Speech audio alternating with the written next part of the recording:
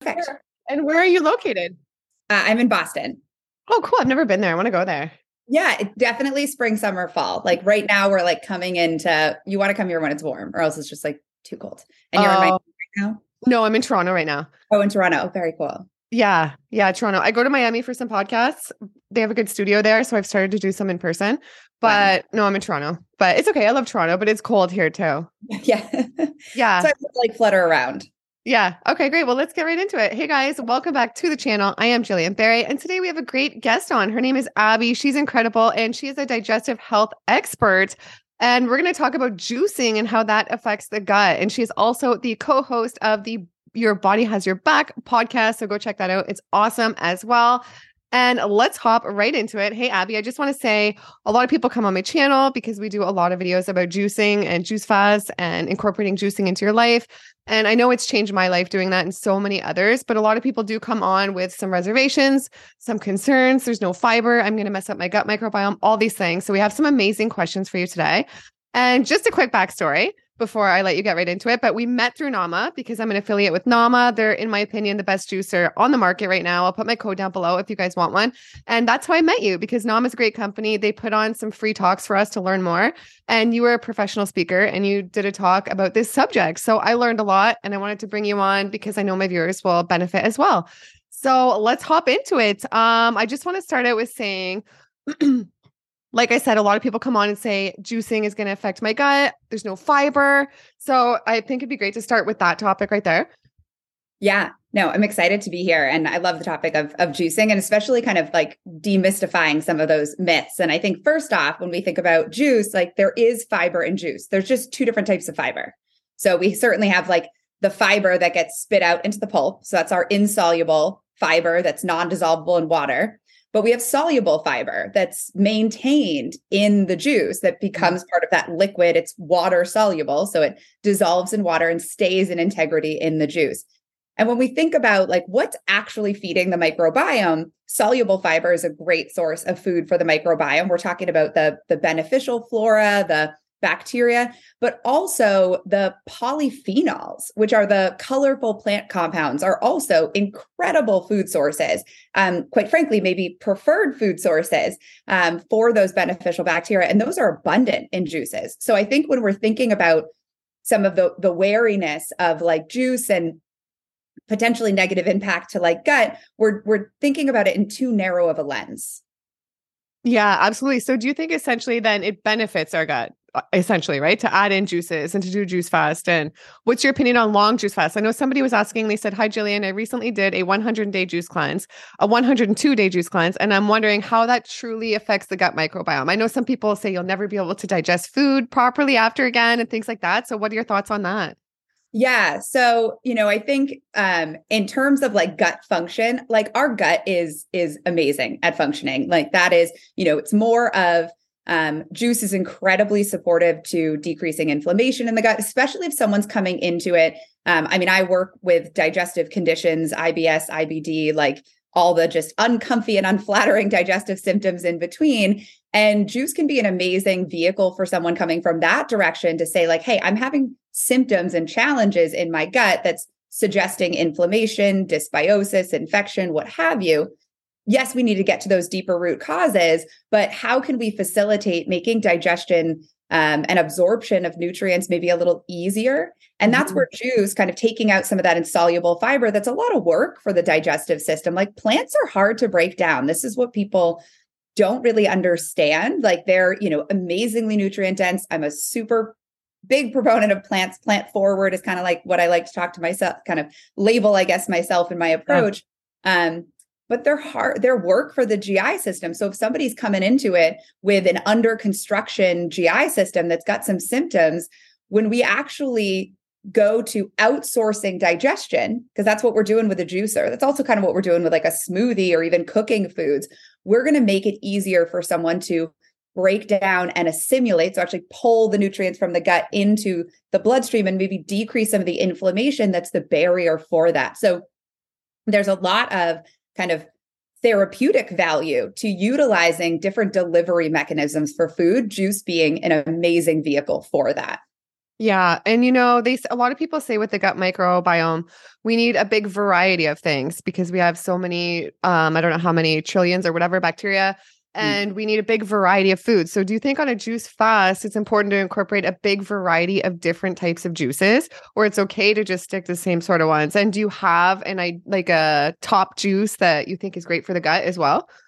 Yeah. So variety is the foundation of nutrition. That is like the statement I will stand on all day, every day. And where variety, we think about it in terms of certainly like types of fruits and vegetables, colors of fruits and vegetables, flavor profiles of fruits and vegetables. Like we cannot get enough of variety. Really, what we're aiming for are like 5 different types of fruits and vegetables, ideally different colors every day, 30 over the course of a week. So that is kind of putting it to numeric value of like, all right, what's that variety? Because that's going to encourage the diversity of the keystone species or beneficial bacteria that are the essentially integrators of maintaining optimal kind of gut health. When we're thinking about a like long-term juice fast, this is where, I do think about opportunity for, we do got to think about protein. So, there are higher juices in protein. Those are going to be most of our like green juices. I used to work for a juice fast company, Reboot with Joe, like back in the day, and we would guide people through long-term juice fast. And we did find that adding in even some like plant proteins were really supportive of people to create more, sometimes like satiety, maintain muscle mass, help with, especially if someone was wanting to like continue an exercise regimen that was maybe like weightlifting or things like that. So we do want to think about, some of the nutrients that we really have to look for specific plants in, some of those like vitamin A and zinc. Vitamin A is so important for our gut, particularly the immune system. Our secretory IgA is we can actually measure it. We measure it through stool testing. That's what I do in my private practice. And we can actually see, it's like if we think about our gut as like a club, and that immune system is our bouncer. And, how good is our bouncer is going to determine, like, do we have a very chic, like, club with all of our VIP guests and, just where we want them to be? Or do we have like people that we don't want in there, uninvited guests, riffraff of what have you? Vitamin A is one of the most important nutrients, and it is found in plants. We can transform it through beta carotene, those orange plants, but that's genetic based on how good is your unique body at transforming that into preformed vitamin A. So these are sometimes where that individuality is so important. So, fundamentally, this is kind of what we talk about on the podcast, is like, we have to listen to our own body. So when we were guiding people through these longer juice fasts, I think there's always that idea of like, let's set some big goals. Like, let's say like, hey, if you're really wanting to do something big like this and do a longer juice fast, like set that 30-day goal, set that, whatever goal you're going to set. But then you have to listen to your body. And if you're going along in that juice fast and you start to hit, let's say day 15, and you're like, man, I was feeling really good. I was feeling really energized. I was feeling really plugged into my body. And then I hit day 15 and I'm dragging. Day 16, I'm majorly dragging. Day 17, that is the sign from your body of like, it needs more. Mm-hmm. And that could simply be like, let's bring one meal in a day and rest to be juice. Something of like body, like, I'm going to validate you. You're communicating with me. Thank you so much. It's probably that I just need more of something. Yeah. Absolutely. Well said. That's amazing. And do you think there's things we can look for as indicators whether or not our gut is functioning great, whether we're on a juice fast or not? And like, maybe we have no idea. Is our gut functioning great or is it not? What do you think are some keys to look for? And do you think those tests are good as well? I know there's tests out there that can test your gut health. Yeah. So I think first and foremost, let's look to our symptoms. I mean, that is the direct communication from our body. And so we can think of like, I like to paint the picture of the perfect poop for clients to say like, hey, it's going to be 1 to 3 times per day. Kind of leading up to the bowel movement, no drama. We don't have bloating. We don't have cramping. We don't have discomfort. The actual bowel movement itself is formed. It's like 1 to 2 pieces about the length of a forearm, which kind of surprises people. It's uniform in color. It's like that crayon in the crayon box. They're like, oh, that's the poop color. It's not pale. It's not overly dark. It's not yellow, orange, frothy, floating. There's no mucus or foodstuffs in it. The actual experience, we're in and out of the bathroom in under 5 minutes. And I said this even before COVID, but if we didn't have toilet paper, we like toilet paper, but it wouldn't be that big of a deal because there's not a lot of cleanup. Have distension or bloating. The normalization of bloating these days is really I think, dismissive of the communication of our body to say if we have massive distension, towards the end of the day after eating foods, that's a communication to say like, hey, like there's something going on down there. There's an excess production of typically gas from an imbalance in bacteria. Like, let's get curious about that, as opposed to saying, hey, this is normal. I see this all over like social media and things, because I think it's a barrier for people who are looking to really get to the root cause of their health, because our gut can be a huge indicator. So if you deviate from that perfect poop story, that's where we kind of get curious. And maybe the first place we leverage is dietary changes, more whole foods, less processed foods, looking at our lifestyle too, kind of our sleep, kind of Goldilocks movement, not too much, not too little. Hydration, juice would be an amazing thing to welcome in, see how that feels in the digestive system. And then above and beyond that, if you've done a lot of those foundations and you're like, man, my diet is on point, my lifestyle I'm really working on, my stress I'm really working on, but I'm continuing to struggle with some of these, like the bloating or the heartburn or the constipation or, you name it.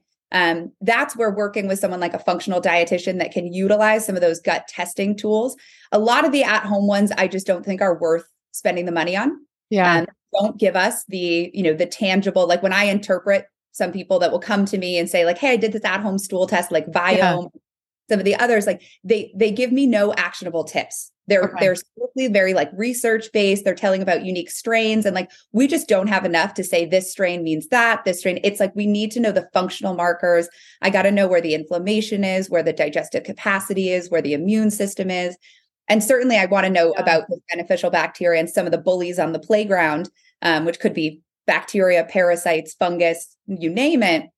But we want to know about the whole picture: bile, liver function, maldigestion of fat. So that's where these are kind of more clinical tools in my practice.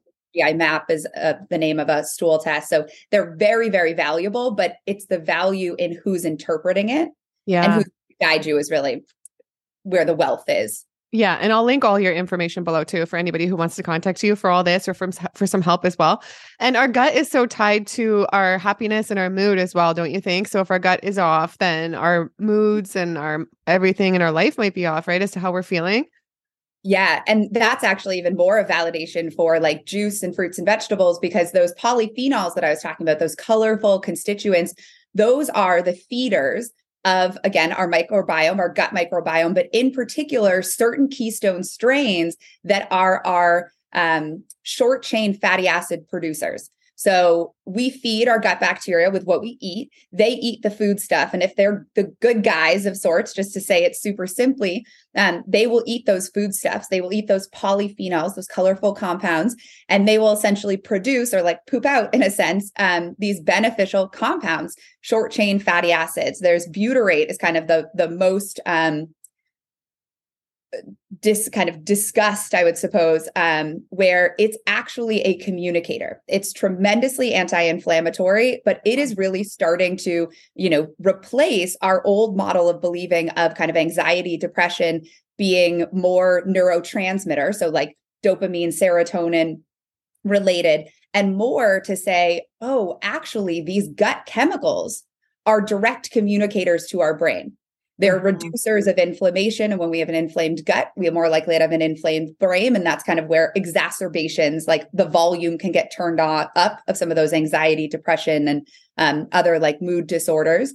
So the more short chain fatty acids and more short chain fatty acid producers we have, and the more feeding that we do of them, the more we see improvements in that mood, nervous system, like that support. So it's really, really fascinating. Wow. Yeah, that's super interesting. And back to bloating a little bit. I know when some people go on a juice fast or they start incorporating juicing, they might say they experience some bloating. And I know when I've gone to do a cleanse in the past, maybe that's happened just for the first couple of days with certain cleanses.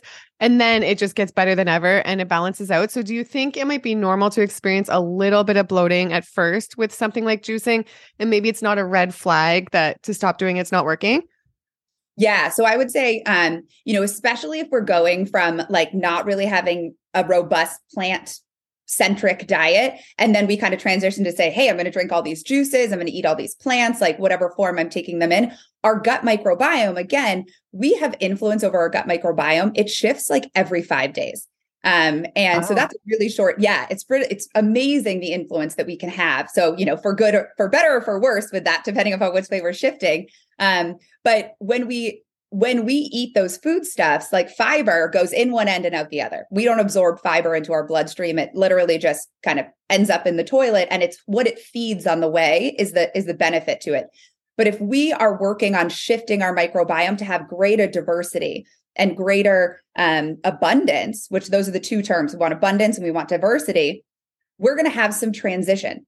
And, this is where people are like, oh my gosh, I eat beans and I like get so much gas and so much distension or things. And it's like, well, do you eat beans regularly? They're like, no, never. And you're like, okay, well, we might need to grow those beneficial bacteria who are going to help you digest some of that, like extra cellulose, plant compounds. The same would go with juicing. And I would say, to your point, if someone's doing this and it's like a week or two go by and they're still getting that like excess distension, painful, bloating, feeling like it's not, they're not getting forward positive movement, then it might be that there's some underlying imbalance in their gut bacteria, maybe some bullies on the playground, some congested drainage pathways, some of these like deeper root causes that, diet is a foundation, but sometimes we need a little bit more like specific tools to kind of get in there and shift things a little bit more closely. Yeah. Okay, cool. And maybe hang in there a little bit, right? For things to change. And do you think there's any specific juices that you recommend that you think are extra healing on the gut? Or do you think just all the plants and everything's great? Yeah. So you asked this question. I realized I didn't answer it. And I was like, oh, I really wanted to. So one of my favorite ingredients that we just don't eat enough of, or categories of foods, I should suppose, that we just don't eat enough of, are bitter foods.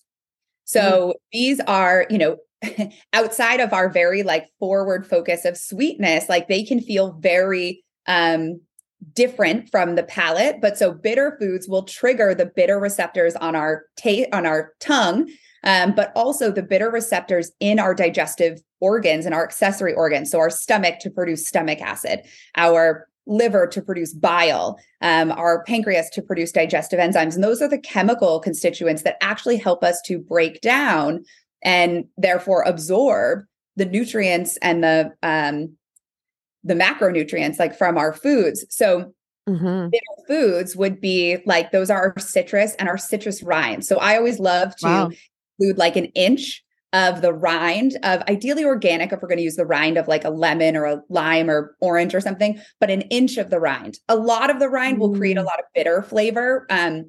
Sometimes overwhelmingly not positive bitter flavor. So just like an inch, you're going to get, we don't need a tremendous amount. Or things like cranberries, things like ginger would be a bitter, and we love ginger in juices. There's like so many, we could talk about ginger probably for the rest of the episode. We can think of those bitter greens like endive and radicchio and arugula, watercress even. Like, again, a little bit goes a long way. You don't need, if you love it and you want to lean into it, wonderful. We can think of, this is even actually where like shout out to like coffee and matcha and like cacao have some bitter constituents to them. We do want to experience that bitter. So if we're adding a bunch of like cream and sugar, we're kind of decreasing bitter stimulation that we're going to get. Vinegar, we talk a lot about apple cider vinegar. The bitter part of that is like kind of hollering down to the digestive system to say like, food is coming, get ready, everybody, like prep digestion. And we actually are able to kind of assimilate foods better. And fermented foods are also really wonderful bitter foods. We're not juicing maybe a tremendous amount, but I have heard some of our NAMA affiliates adding like a little bit of the juice from a fermented into their juices, or making like little digestion shots that maybe have some ginger, lemon, and then maybe a little bit apple cider vinegar or stuff. And I'm like, oh, that's cool. We're kind of fusing the world of juicing and then adding a little bit target in, because apple cider vinegar also will help to balance our blood sugar. Yeah. So we get lots of benefits there. Yeah, great points. I've heard people speak on the bitter before in the past, and that's a great reminder to me because you're right, incorporating the bitter. This juice has ginger and some of the bitter you were talking about, and I've heard that it's so healthy before. So I love that you brought that up. And I'm wondering about food combining with juicing. Do you think it matters or it can affect our gut negatively or positively with combining things? And I know some people will say, oh, we shouldn't combine fruits and vegetables in a juice. What are your thoughts on all of that? Yeah. So I know this is like some people have, very strong emotional ties to this. So I'll just speak to like my, personal perspective on it. When I think about combining of, foods, I'm really thinking about like, how does the digestive system work? And, are there limitations to combinations of foods? And would that, cause any challenges to digestion? And really the way digestion works is, especially when we're just talking about fruits and vegetables, like they're the exact same macronutrient. We're talking about carbohydrates for the most part. Like, yes, there's some amino acids and proteins in there. They're not so much healthy fats in terms of just fruits and vegetables, with exceptions here and there, but we're not juice and avocados for the most part. So when we think about digestion of carbohydrates, we're really thinking about like salivary amylase. We're thinking about our pancreatic enzymes that have amylase. We're thinking about our brush border enzymes that are in our small intestines. And those are going to be produced no matter what we eat. We have a reaction of stomach acids always going to be present, not only because that's where we digest protein, but that's also where we, help to kill any pathogens that might have come in on our fruit or our vegetable or our, whatever it is that we're eating. We're always going to be secreting bile from, or ideally, hopefully, we got a lot of challenges around bile production. That's those bitter foods are going to stimulate that predominantly. I like to save all the gallbladders we can. But that bile, because that's going to neutralize that stomach acid. So those factors, and then that acidity of the food moving through is going to trigger the release of those pancreatic enzymes. So all of that's happening really independent of what we're eating. Mm-hmm. So, whether we're having fruits and vegetables together, we're going to be digesting that carbohydrates, whether we're having protein and healthy fats and fiber all together. I really view it from a blood sugar standpoint that the food combinations are going to essentially help to support blood sugar. We just know that from research. And I think more that if somebody is combining foods and having challenges to digestion, my brain more goes to what's going on in the root causes of their digestive system, that maybe there's some impediments of those optimal, like maldigestion, secretion of those digestive chemicals. Maybe there's some bullies on the playground, as we were saying. Maybe there's congestion to their drainage pathways, like their bile. That's a major waste detox pathway. That's how the gut and detoxification are connected. So I start to go through those root causes and start to think about, what might be happening. Or are they simply eating in a stressed environment? Mm-hmm. Because digestion starts in the brain. That's our cephalic phase. And if we're distracted or running around or just answering stressful emails, we're not going to be able to get that robust production of those kind of digestive compounds also. Yeah, that reminds me of Dr. Brooke Goldner. She talks about that, how maybe sometimes if you're having a reaction to a food or something, it's not necessarily the food. We have to look at the environment and the gut and everything like that. And I know you said with stress, like I think even other things can affect our gut, right? Like so I've heard stress and trauma can really affect our gut microbiome. I think that's just wild.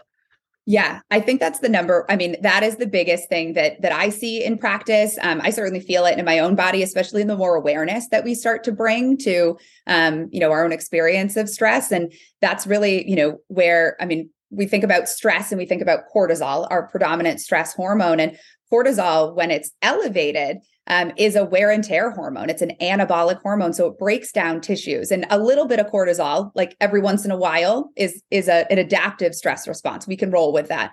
But more chronically, if we're kind of living in this like go, go, go, fight or flight, chronic stress dynamic, cortisol will actually poke holes in the gut.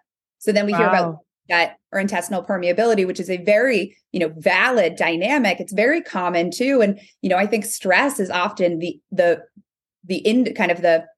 trigger for that. And then we can think about, if we start to expand that idea of stress beyond just psycho-emotional, like I'm worried about something, to, am I under eating calories? That's a stress, particularly for our menstruating women who have fluctuations in hormones. We're much more sensitive to stressors like under eating of calories. I see that all the time. And many of my clients are unintentionally under eating, over exercise. That's a stress. Exercise is a beautiful stress. But if we're overdoing it and we're undernourishing, we're actually going to create more dysregulation in those in our cortisol, and that's going to influence our hormones. And then we're going to experience more PMS or dynamics of PCOS, even with the adrenal driven. We can think of, extended fasting.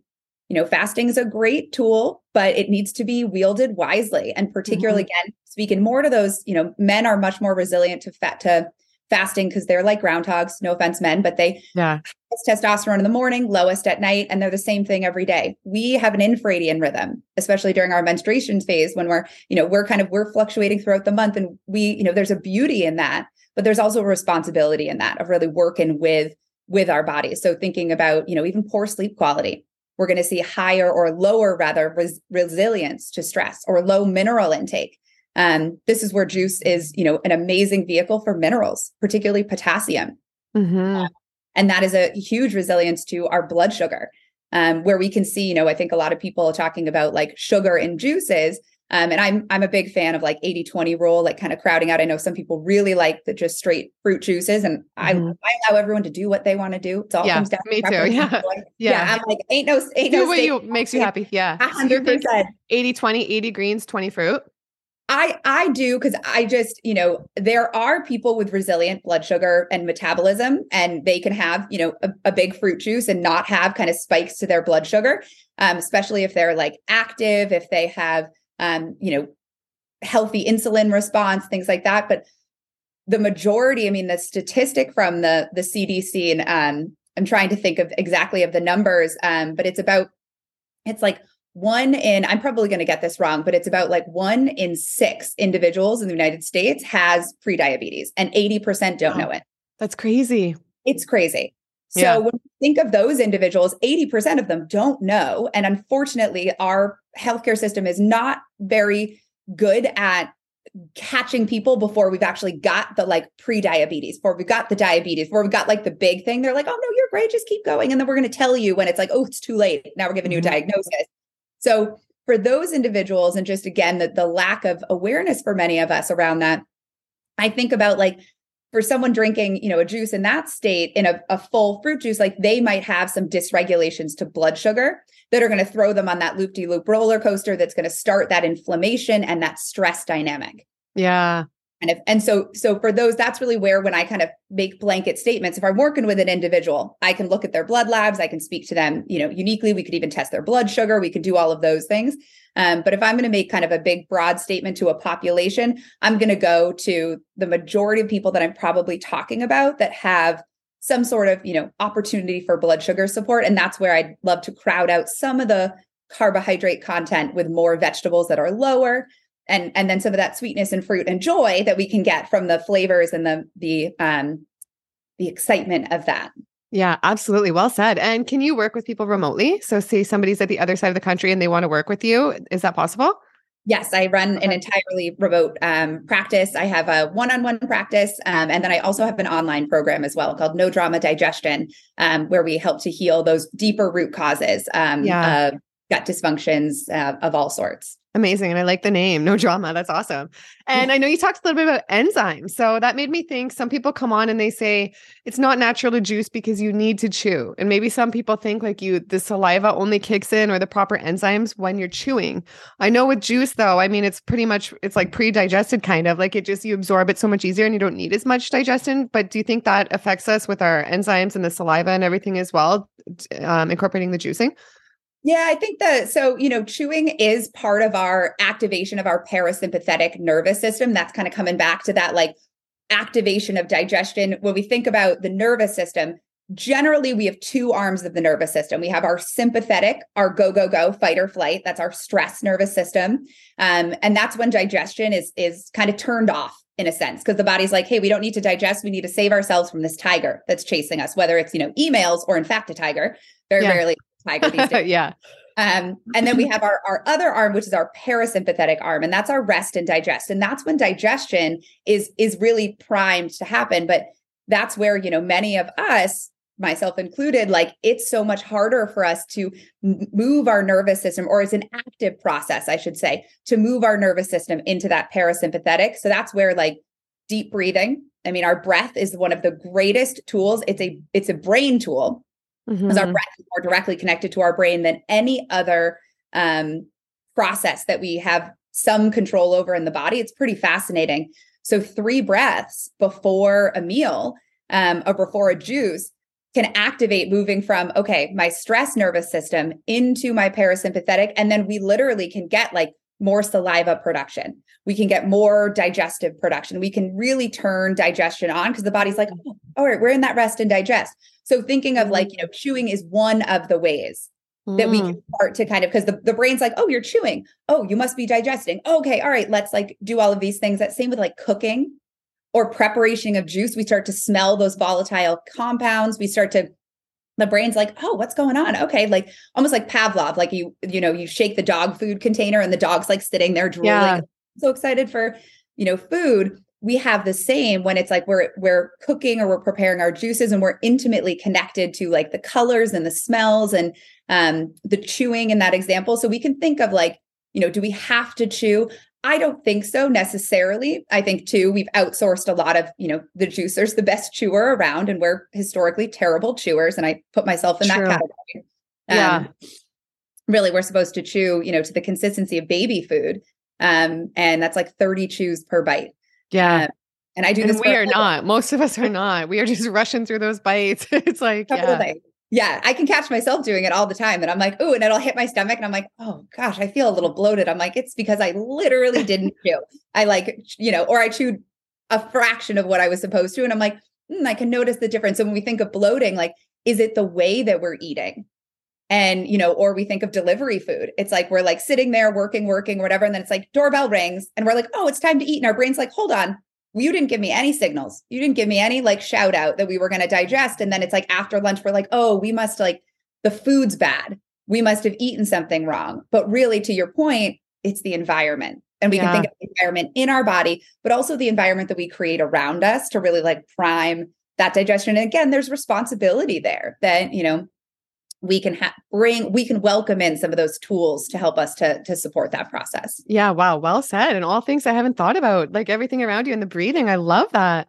Yeah. Well, I'd love to ask you, I know we have a little bit more time. I'd love to ask you a couple of viewers' questions. My viewers have a lot of great questions for you. So somebody said, how is it that we consume more calories than when eating while juicing and can still lose weight? I know for a lot of people, they can feast, not fast, drink a ton of juice and still lose weight. So why do you think that is?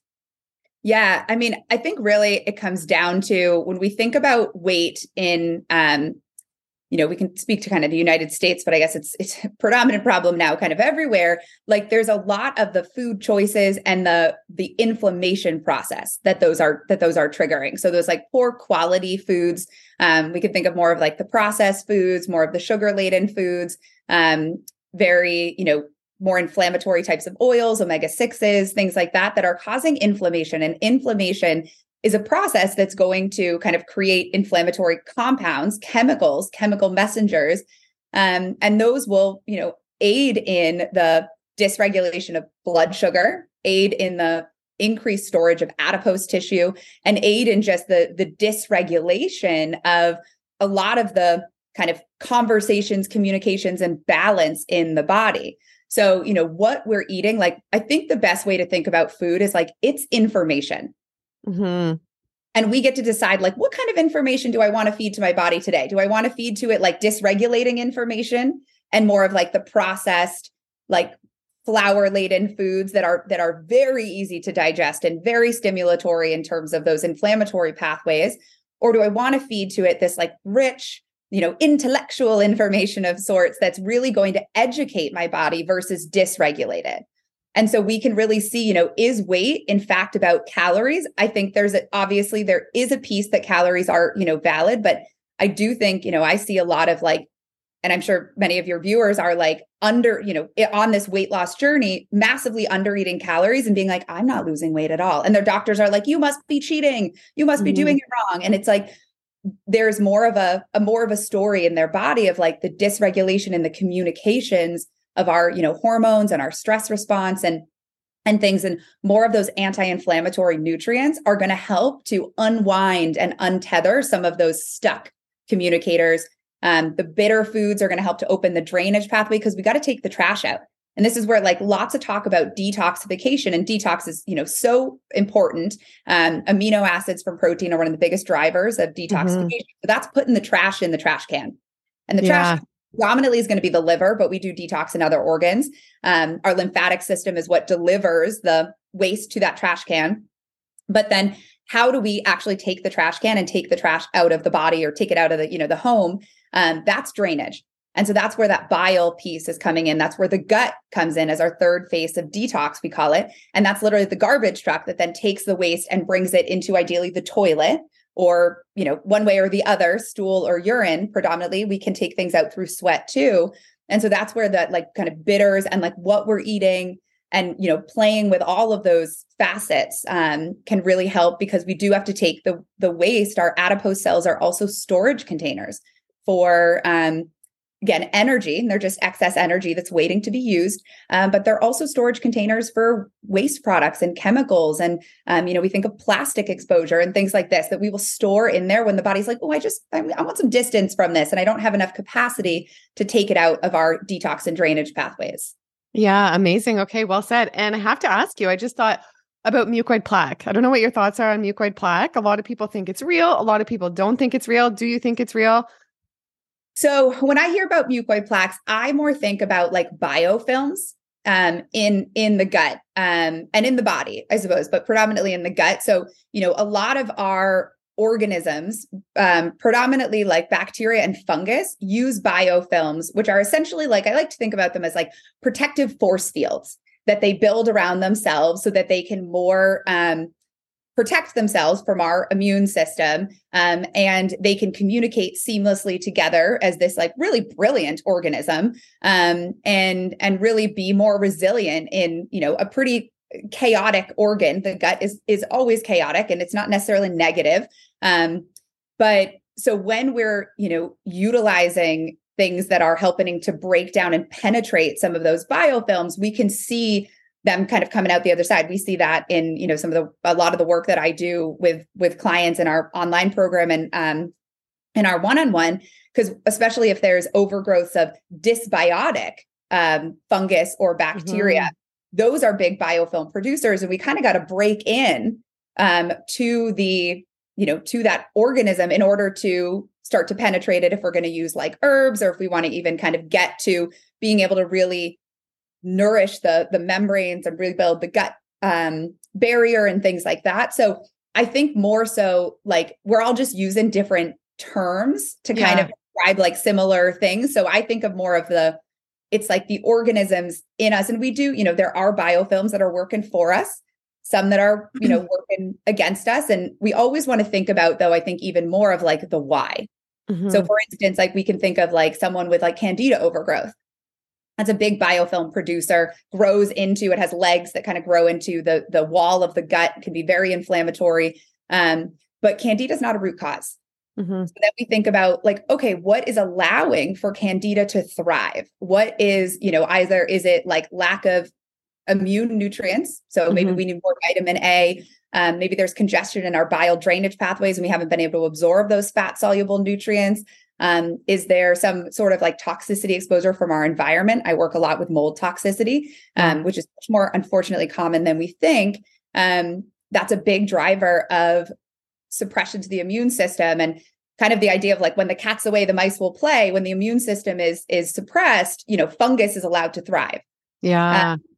Metal exposure, like things. So we always want to think about why. So we're not missing the forest for the trees, because that candida that builds that biofilm is actually there mopping up some of the waste products and some of the damaging compounds that are being produced. So, it's not helpful that it's there, but it's doing a helpful process why it's there. Or, if there's too much iron in someone's body. I had a client that we found out had hemochromatosis and an excess absorption genetically of iron. He had no idea. It typically comes out when they're like 40 or 50. But he had tremendous candida overgrowth. And we found that first. And then it was like, why is this there? And then we ran more testing and found like, oh my gosh, your iron is significantly elevated to the point, we got him diagnosed with hemochromatosis. And if I had just said like, oh, it's candida, let's treat, his poor liver would be overwhelmed and we'd be missing the forest for the trees, because it was actually the iron that the candida was like, we're just going to clean it up. We're going to clean up the environment. When we think of like Chernobyl, the first thing that grew back was fungus, because it is a cleaner upper of environment. So just the example of thinking like that environment and kind of expanding out to like always being curious and asking the question of why. And there's always a reason. Wow, amazing. You know so much. You're so well spoken. You know so much. We'll have to have you back on again to talk about like just the gut with like juicing aside too, because you just know so much. It's so fascinating. And I'm wondering with colonics and enemas, what are your thoughts on those? I like to do them in moderation, but I don't do them too much because I have heard a lot of people saying it can disrupt your microbiome by doing them too much. What are your thoughts on those? Do you believe in them at all or no? Yeah, so I think I do believe in them. And I think they're tools. I do think, when we utilize them, especially if someone's coming from a like they have symptoms of, gut or whole body and they're really working on getting to the root of those, like those are not going to be the tools that are going to take us to the finish line. They are not like the treatment in and of themselves, but they can be very helpful. If somebody is chronically constipated, like a colonic is such a helpful tool to say like, hey, we got to get that drainage pathway open. And like, there's an education to the muscular contractions in the gut that can actually help to stimulate, because that muscles have memories. And if we are not contracting those muscles regularly, they can, start to be like, essentially regulate to the patterns of, every couple of days having bowel movement. So we can see benefit to like utilizing some of those tools.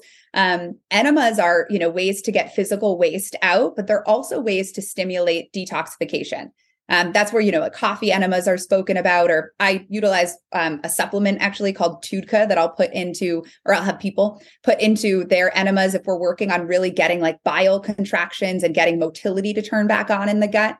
I feel similarly in terms of like, they are tools, maybe like once a week, or if we're really in an acute phase, like maybe more frequently, but, and then we can kind of bring them to like a maintenance phase.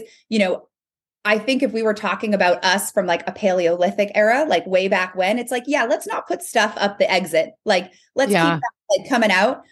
But we live in the 21st century modern world, and like, we're not doing ourselves any favors here. We are like burdened every which way that we look from, most things that we don't have control over, like, just the amount of environmental chemicals that are introduced. We have like 2,000 to 3,000, probably more every year now that's introduced. So, this is where like, I very much believe like we need more tools to help to get the flow of things that are coming in our body out of our body. So I agree. Talk a lot about like drainage as we need the garbage trucks to come, and an enema and a colonic are a really helpful garbage truck, particularly if our garbage truck uniquely in our body is like only showing up like once a week. We're like, oh, we got to increase that garbage truck. Yeah. And can they be harmful when we're juicing though? Or do you think it's okay and safe to still do them while we're juicing if we're on like a juice fast to incorporate the colonics or enemas, or no? Yeah. So I think that could definitely, I don't see a like negative implication of that. The only thing I do think about sometimes with juice fasts and adding in like colonics is I like people to increase their sodium while they're doing like a juice fast, or if they're doing like regular colonics or regular enemas, because the predominant place that we absorb a lot of our electrolytes is in that like kind of distal area of our colon. Yeah. And like flushing it out often, we kind of can miss some of the absorption of those kind of minerals, particularly sodium. And when we're doing, this is where when we get into the plant world, like we are getting an abundance of minerals, but particularly we're getting a lot of potassium, which is amazing. I'm a big fan of potassium. Yeah. But potassium and sodium are a seesaw in the body. So we need both. And this is where, when we have abundance of potassium, we have a resilience to sodium and we really need it. So this is where like, if somebody's listening and they're like, how do I know if I like need more sodium? Like if you're somebody who goes from sitting or lying down to standing and you get lightheaded, if you're nauseous, if you have low blood pressure, there's so many women and men too, but more women that are like, yeah, I have low blood pressure. And like, my doctor's like, oh, are you a marathon runner? Like, that's so healthy. Yeah. Low blood pressure is not what we want. Like, we don't want high blood pressure, certainly, but we want this regulated blood pressure because that's our energy. That's our nervous system. That's our kind of resilience. And our adrenals and our nervous system and our stomach acid, like all require sodium. Yeah. To really, optimally function. So a nice mineral rich salt, like a Redmond's real salt or a Celtic salt, or like a really good Himalayan salt from like now we have to test our salt for plastics so sea salt. So that's why I try to go for some of these other brands. So that would be my only thought of like bringing those things on top of one another, just like increase the sodium. Yeah. Okay. Awesome. And just one more thing. Do you think, so I got the NAMA late last year. And then I compared it to my old juicer, and it was such a huge difference with like the pulp and the color of the juice and the nutrient quality. So do you think that the juice can affect our gut? I just thought about that, like with a high quality juicer like the Nama versus using one that's not as high quality, or no? So yeah, I mean, the Nama is like, I've used so many juicers too. And like the Nama, I'm like, it's like fun too, that like, Yeah. set it and forget it in a way. But I think the biggest thing is the protection of the juice to like oxygen. So we really are getting like more nutrient delivery. I think with another juicer, like if somebody's listening and they're like, I don't have it in my budget to get a Nama, like should I just throw this juicer out and like say like screw it to juicing until I can? Like, no, I still think there's tremendous value. I think where, if we're going to juice and then drink it immediately, like we're going to get, a ton of nutrients one way or the other. Where we see a tremendous amount of value is like if you're, juicing and kind of saying, oh, I'm going to save this like for tomorrow. I'm going to like put it in the fridge, or I'm going to freeze it and save it for a couple next days. Like the degradation of those nutrients over time with oxygen exposure will decrease. I mean, some of them are nominal, but, we're spending a lot on our fruits and veggies. It's a whole, energy process. So it's like, let's get the most bang for our buck there. So I think that's really where we're seeing, the biggest difference between the types of juicers, and that's just a the great point yields that we're getting too. Yeah. And I notice a huge difference when I drink the juice right away versus if I put it in the fridge. I don't batch juice only because I get that some people have to for their schedules and stuff, and that's great. But yeah, it's a huge difference. And again, for the Nama, if anybody wants that, I'll put my code below and the link. It's incredible. And this has been amazing, Abby. I've loved having you on. You know so much. You're so awesome. We'd love to have you back in the future. And if you could let everybody know where they can find you, and if there's anything you want to end off with, anything you feel called to say, or any source of inspiration for somebody who might want to start juicing or might want to improve their health, then absolutely go do so now. Yeah. I'm really active on Instagram. You can find me at Above Health.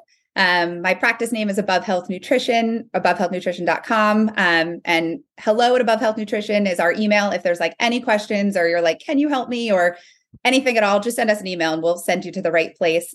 And I mean, the biggest thing I think with our health, of when we make these choices for kind of like, putting the right information in, like what it's really doing is it's helping us to align more. And I think anyone that's gone through like a health journey of like with who we were brought into this world to be, it like starts to like the fog starts to separate. We start to even put more boundaries up in our own lives because we think our gut is a boundary.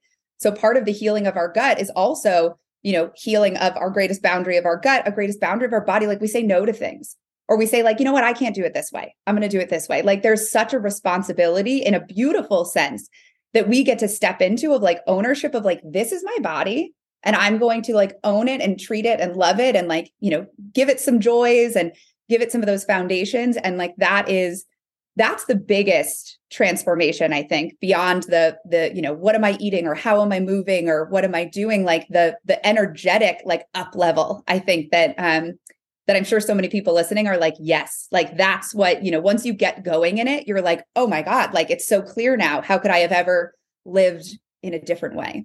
So true and so well said. Everybody go follow Abby. And I hope you guys enjoyed this video. If you did, give it a big thumbs up right now. Make sure you subscribe. And I will put 2 great juicing transformation videos on the screen right now. So go check those out if you have time. And I'll see you guys in the next video. Bye. That was great. You're awesome. Thank you so much for coming on. I could have talked to you all day. You were